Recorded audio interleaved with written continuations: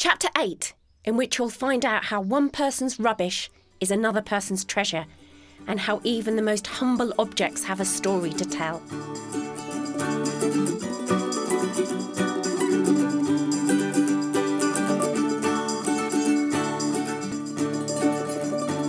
You should now be standing in the middle of Oxtalls Road. To your right is a pathway running right underneath where you're standing. To your left is a site where new flats are being built. If you're from the future, the flats are already built and full of people. I hope they look nice. Things change around here every day. There are layers and layers of buildings underneath your feet that have sprung up and been knocked down ever since I was a little sapling. The building and the demolition of these buildings disturbed a lot of things. Objects that have been lost or hidden or discarded. Our roots are deep, and nothing can be kept secret forever. There are very special artefacts that were revealed by them digging up that scrap metal yard over there for the new development. Pay attention to these objects if you find one. Don't be fooled by their mucky exterior, because treasures lie within. For example, recently to your right there was found an ancient hip flask which arrived here on board the HMS Duke of York at the end of World War II. Young soldier and local lad Darren Cook claimed that the flask had saved his life 4 times when the bullets that were bound for him had hit the flask, which was tucked in his uniform for good luck.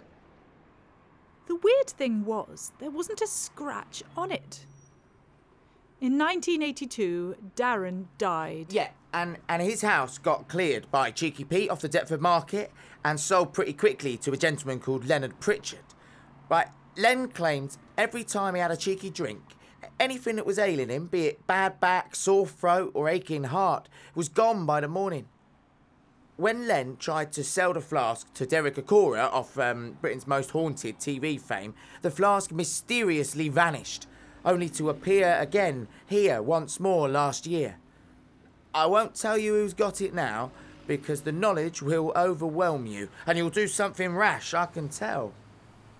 If you look to the scrapyard on the other side of the road, just by the pub and to the left of the shell garage, a small, fluffy toy dog was found in a dirty old carrier bag with a note around its neck.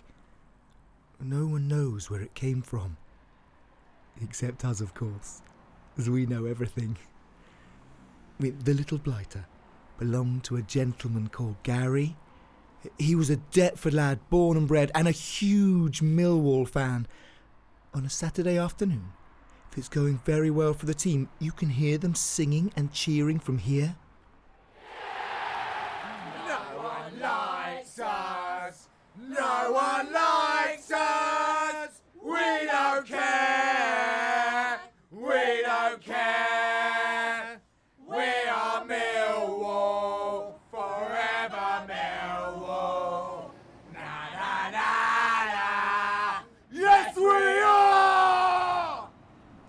So one day, Gary's at the den watching Millwall, and they're having a terrible day. So bad that Gary had a heart attack, and he blamed it on their poor performance. He said it was a blessing because he didn't have to see the rest of the game. Whilst recuperating in the hospital, Gary was looking through all the cards and flowers he'd got from friends, and he noticed this little fluffy toy dog. He had no idea who'd sent it. I mean, Gary wasn't a cuddly toy sort of man usually, but he liked it, and it gave him an idea. As soon as he got home, he got himself a real little Yorkshire Terrier he called Gandalf. Now, Gandalf and Gary walked every day in Deptford Park, making friends with the other dogs and their walkers, and Gary started to feel much better. He even said he loved Gandalf as much as Millwall. Yeah, so that says a lot. Gary and Gandalf both disappeared one day. No one knows where to. The note round the neck where the toy was found said, "Gone to the den. See you when you get here. Love, Gary and Gandalf." Now, we're going to the park. If we're lucky, we'll see a few of Gandalf's old friends. Fanny and Duke and Lola and Norris and Eddie and all the other dogs. chasing each other and showing you humans a thing or two about how to enjoy yourselves. Not that I'm suggesting you go around sniffing each other's bums or nothing, but you know what I mean. Come on, let's go. Please continue down Oxstall's Road, passing the school on the right and the Shell garage on the left. You will get to a set of traffic lights at the end of the road. Go over Evelyn Street at the traffic lights and then turn left. Walk through the wrought iron gates which say Deptford Park and you'll be in the right place. Have a listen as you walk to another local story. But be careful to mind the traffic as you cross the road.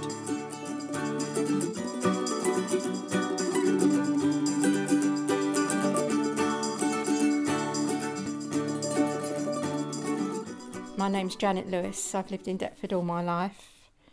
One Christmas we were all round at my aunt's. We always went round to my aunt's for Christmas because she had folding doors and it was big enough for everybody.